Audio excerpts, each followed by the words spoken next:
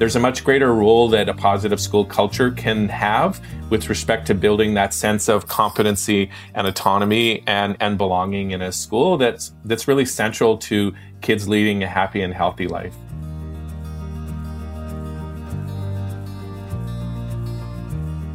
This is Where You Are, a podcast that helps families and their children promote their mental health and wellness. I'm Bryn Asquith. Each season, we produce an episode for school professionals. After all, educators spend a lot of time with students working to promote and support child and youth mental health. When it comes to substance use education, school professionals are an important resource. They can provide strategies that promote well-being and equip youth with the confidence, knowledge, and skills they need to make decisions about substances that they'll encounter as they grow. Coming together with me today to talk about the ABCs of substance use education in schools are Dave McKenzie and Art Steinman. I'm also incredibly excited to be co-hosting this episode with Cindy Andrew, who joined us as a guest on our substance use episode in season 3. Let's get into that conversation.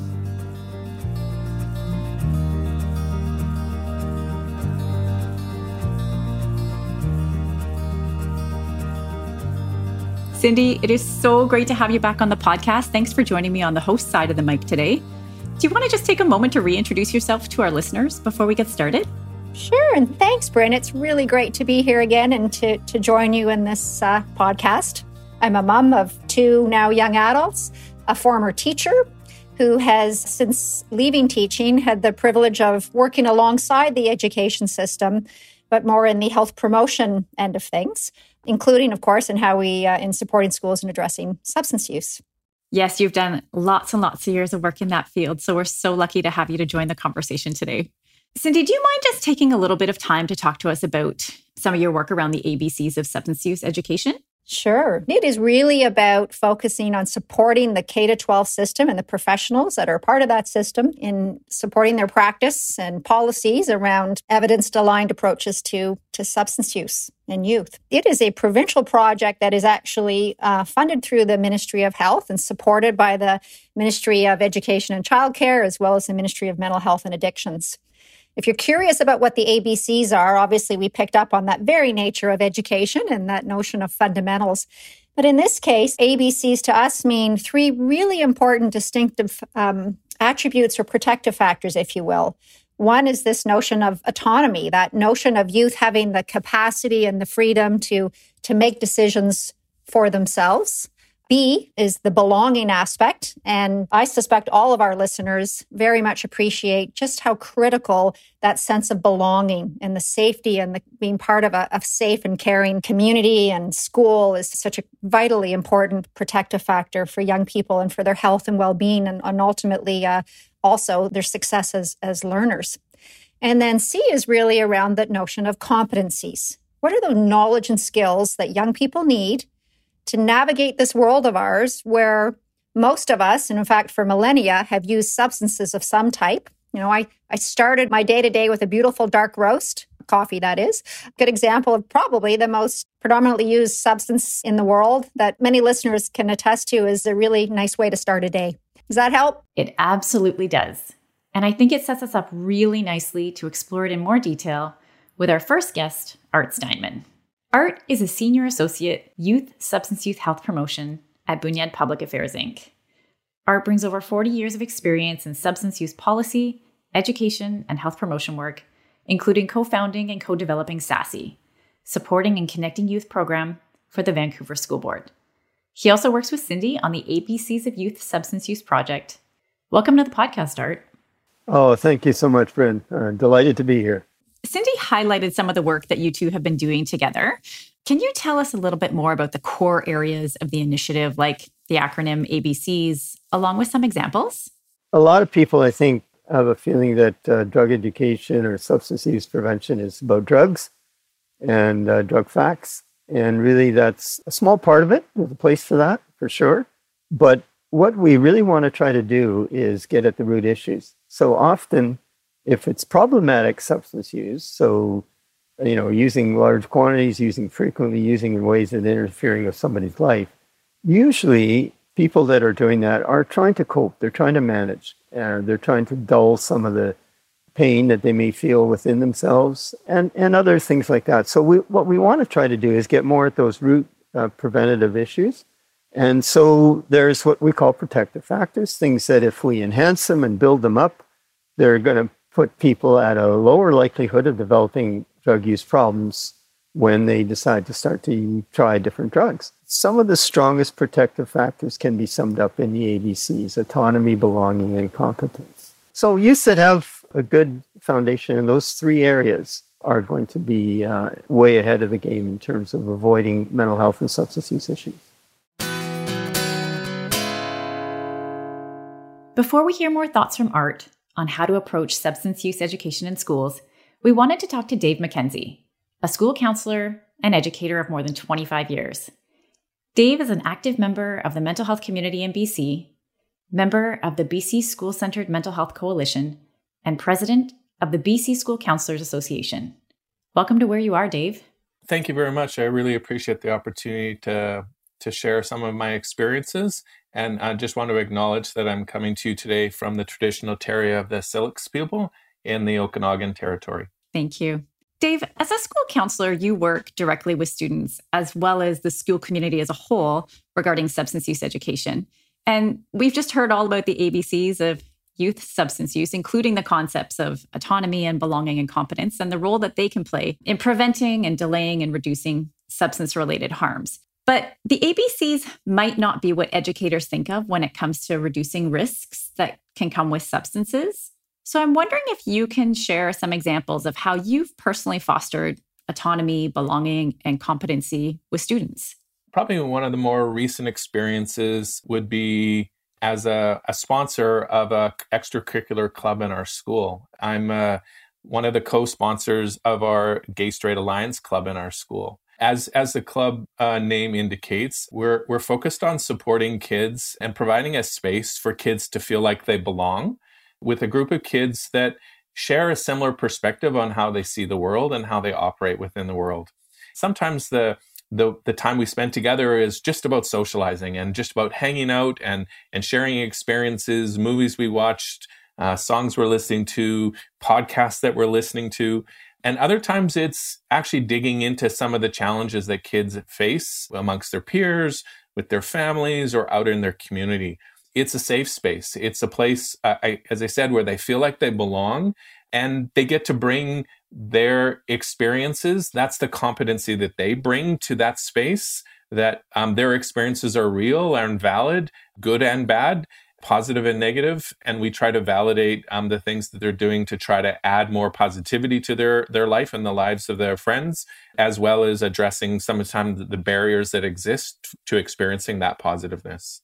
Are there some other examples at a school-wide level where some of the concepts of the ABCs have, kind of come into play? I know that the teachers who take on the role and the responsibility of student leadership in a school really do their best to try to focus on building an inclusive culture that supports kids from all kinds of backgrounds and interests to spread those opportunities to connect and to demonstrate their skills and their passions throughout the year, but on a school-wide sort of platform. I think those teachers in the system who take on the job of student leadership recognize that there's a much greater role that a positive school culture can have with respect to building that sense of competency and autonomy and belonging in a school that's really central to kids leading a happy and healthy life. Oh, Dave, it's so wonderful to hear you share those examples. Those sorts of efforts and what you just shared, I didn't hear anything about. We brought in a guest speaker, made sure kids knew the facts and stats about all the different drugs out there.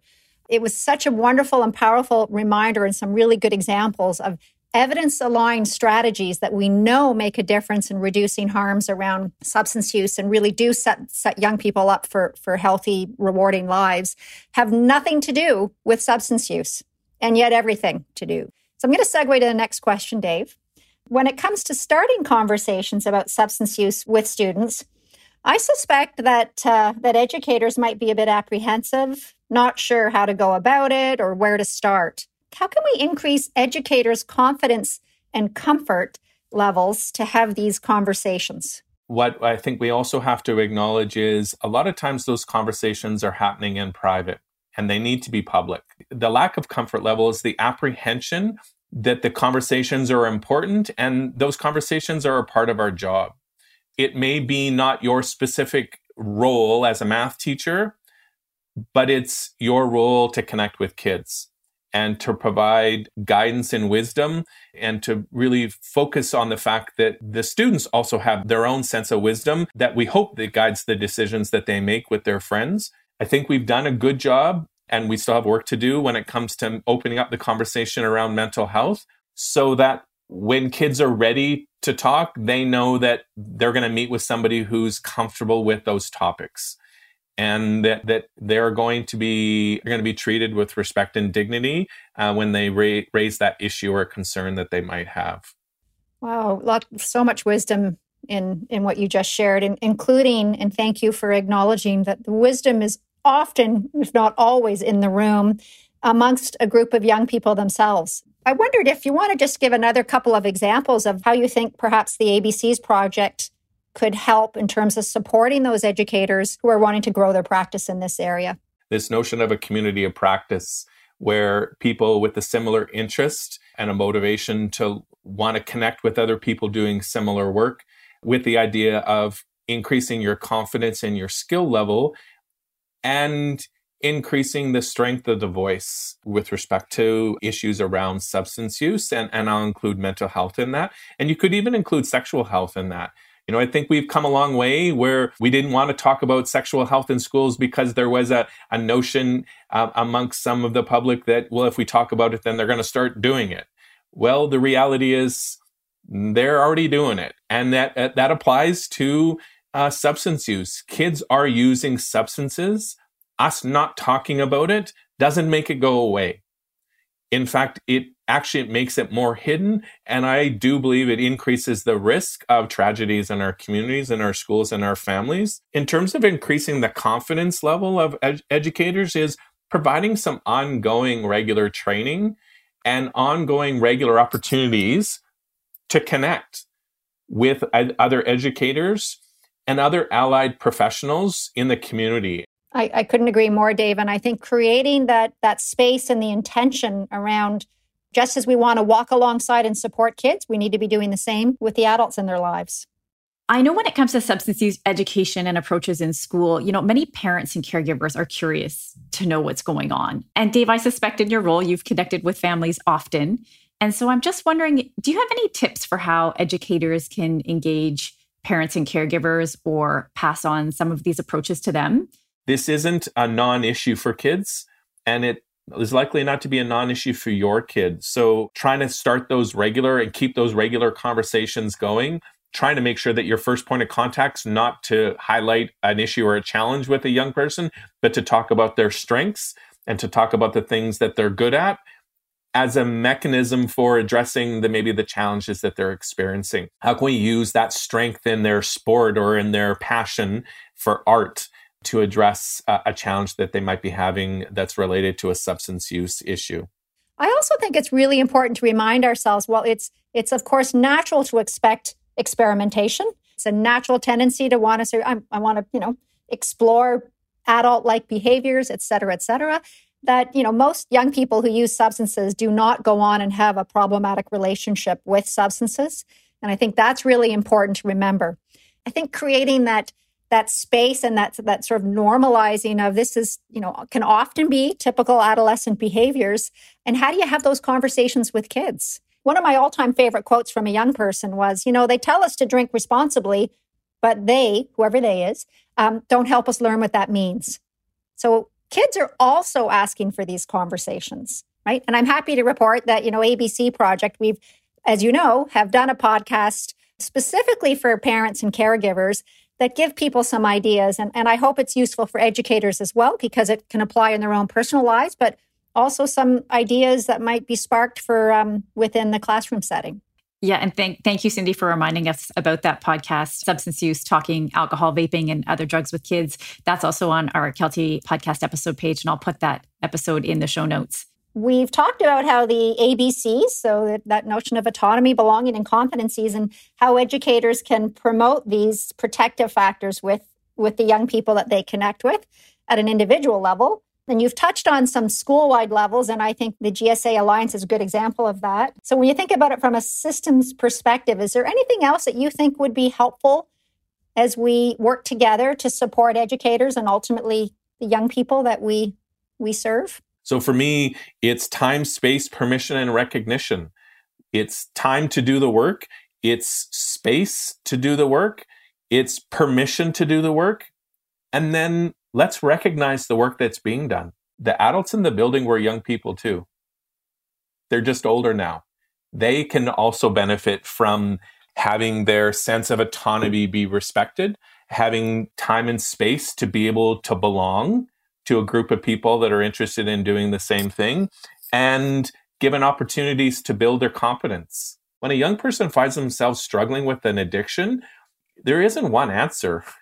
There's not one solution. There's not one therapy that's going to make a difference. It's going to require, just as it does in the adult world, the collaboration and the cooperation of a whole bunch of different people from a whole bunch of different perspectives. And we're really good at it when we do it together. Bringing those opportunities to have us come together, I think, is what kids expect that we're doing. And there's lots of adults that want that to happen too. I think that's an absolutely perfect takeaway. And so thank you so much.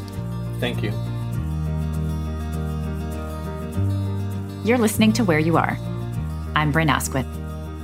Looking for more child and youth mental health resources for school professionals? Find them on our website at keltymentalhealth.ca/school-professionals. Thanks again, Dave, so much for joining us here on Where You Are. Now, let's hear more from Art Steinman. So when you have conversations with youth about substance use, what's the evidence say about what's more promising? What tends to work versus what we should encourage people to stay clear of? As adults, as a parent, as a teacher, and I'm both of those, it's easy to kind of come with this mindset of, I really care about this kid. I really don't want them hurt. I don't want them to have problems. So by golly, I'm going to tell them what they need to do. And unfortunately, that doesn't work very well. Much more effective is to come alongside, try to formulate a connection. And so as we build trust with youth, they will start to open up a little bit more. And how we respond when they finally scrape up the courage to maybe say one little sentence about what they actually think about something is hugely important. The conversations that work really are more, I think a word that I prefer even better than conversation is dialogue. And it's a back and forth. Because the young people can sense very quickly if we actually care two pins about what they think or not, if we actually respect what they think or not. And so there's things that we can do to show that, yes, actually, we are really interested to learn what they think, what their perspectives are. No, does that mean they know everything? Does that mean there's no role for us? No, of course not. But the things are so balanced, so far pushed the other way right now, we really have to work hard to pull it back in this other direction. So something that I think perhaps in your work and mine too, we've heard teachers express some apprehension, a little bit of worry about saying the wrong thing or a fear of how to go about starting these kinds of conversations. I think we know, and this is a big part of the ABC's effort, is to stress you do not need to be a drug expert to have conversations with young people to help equip them for this world of ours where most of us use substances in some shape or form and are, living healthy, happy, productive lives. But I guess that fear factor, if you will, is something that I think I'm curious about your take and suggestions of what you think would be helpful. So there's a lot of reasons why teachers could be hesitant to get into this area. And a lot of young people, if they get the message, they come into class and, the teacher says, we're going to do a little discussing or dialoguing on substance use. A lot of young people go, okay, I know where this is going. I've heard it before. I don't need any of this. And so it's not like the teacher and the students are coming together in this warm, open environment of, hey, yeah, let's learn more about this. This will be really interesting. So you're off to kind of a rough start. There are specific things that can be done, both at the individual level, so the classroom teacher can work with groups like the ABCs and others to learn about evidence-based resources that are effective and have been shown to be effective. I've had many experiences of classroom engagement using, one that comes to mind is we used to ask them, what are all the firsts that you will have in your life between age 13 and 19? Oh, well, get my driver's license. Oh, have a romantic relationship. Break up a romantic relationship. Pass math, fail math, get a job, learn to drive a car. All these things. And we would list all of these, and they would brainstorm all this. And then we would say, okay, what do you think would happen if you were using a lot of substances during those years from 17 to 19? Would any of these things be impacted? Oh, they might be. Well, what would that look like? And again, though, being careful not to get into exaggeration, scare tactics, any of that. So there's all kinds of scenarios that you can explore and discuss with kids. And the goals are to help youth, if they're not using, to delay, to keep putting it off till they're a bit older. So much great stuff in what you were sharing, Art. And what really stood out for me, too, is this notion of getting curious alongside the students, right? So I'm going to take us now beyond the classroom. Thinking about educators writ large, so administrators, school counselors, teachers, and others, can you give us some examples there of what it can look like relative to where the evidence points us to in terms of evidence-based approaches to substance use? Well, the evidence is very clear. Punitive approaches and fear-based approaches are not helpful. And it drives the behavior underground. Kids learn not to talk about it and to hide it better. So what is helpful is a strengths-based approach. So talking school climate, school environment, where youth are welcomed, they're regarded with dignity and respect, they're regarded as resources, not as problems. When youth begin to get that sense of that environment, they start to feel safe, they start to feel trust, they start to open up more. So teachers, administrators, district staff, support staff, custodians, all of us can play a role. I feel, though, for all the adults in the system, because in my opinion, we really do need a reframe. The go-to approach is that more simplistic black and white. Drugs are bad, you're bad if you use them. And then we feel a pressure to really enforce that. And what we want to do is strengthen young people's ability to manage, to navigate this complex world, including all the mixed messages about drug abuse. So I think we need a huge job of professional development opportunities for teachers where they can learn more about this topic. One of the things that comes up is your own personal background and experience and values and biases around this, and it's really important to work through that. What's important is to view yourself as a public health educator. We need a public health model, not my values, not your values, not someone's individual biases. We need evidence-based messaging that is going to help the youth to engage their brain, to think through for themselves, what do I think about this? What are my goals? What are my values? And will getting drunk, binge drinking every weekend help me learn to play the guitar better or not, because that's one of my goals? Or might it interfere with my ability to do that? So it's a basic public health model. And once people learn it, they feel relief. They feel more empowered to implement it. But to be honest, we haven't scaled it up to the level that teachers or even counselors, even if every counselor in the system was really grounded in this, that would be so helpful. I'm glad, Art, to hear you also mention one really important, that's not only an approach, it also represents a really important organization, that being public health. For any given school community, there are public health professionals working alongside, and many will be in a position where they would eagerly work with and support educators to explore, for instance, professional learning opportunities, to benefit from the wisdom that public health has, and also apply that to the school setting, working in partnership with schools. We all know that it takes a village to help a young person flourish, and that certainly is the case when it comes to how we approach substance use education. My hope from this conversation is it will help articulate the need for yes, that ongoing communication of these are life-saving, life-changing kinds of conversations and skill building that we need to have with kids, and that we can do this. And we have the wherewithal, we have the system, we have the resources that can help us, and we're in it together. And I know Cindy and Art as well, you guys have mentioned some wonderful resources along the way during our conversation today. And so we'll add those to the show notes for sure that are specific to substance use education and information for educators. Well, I know we're getting close to our time together here on the podcast today. Art, I'm wondering if you have any final thoughts or words of wisdom that you would want to share with the school professionals listening to this episode. Teachers, please know so much of what you do is actually drug prevention, because you are building relationships, you are developing capable, confident young people, and those are the pillars. There's lots of hope here, and let's just get more systematic and more organized so that we can really make an impact, so that more kids have a full and fulfilling life and don't run into problems in this area. Thanks, Art. Thank you, Brent. Thank you, Cindy. Thank you.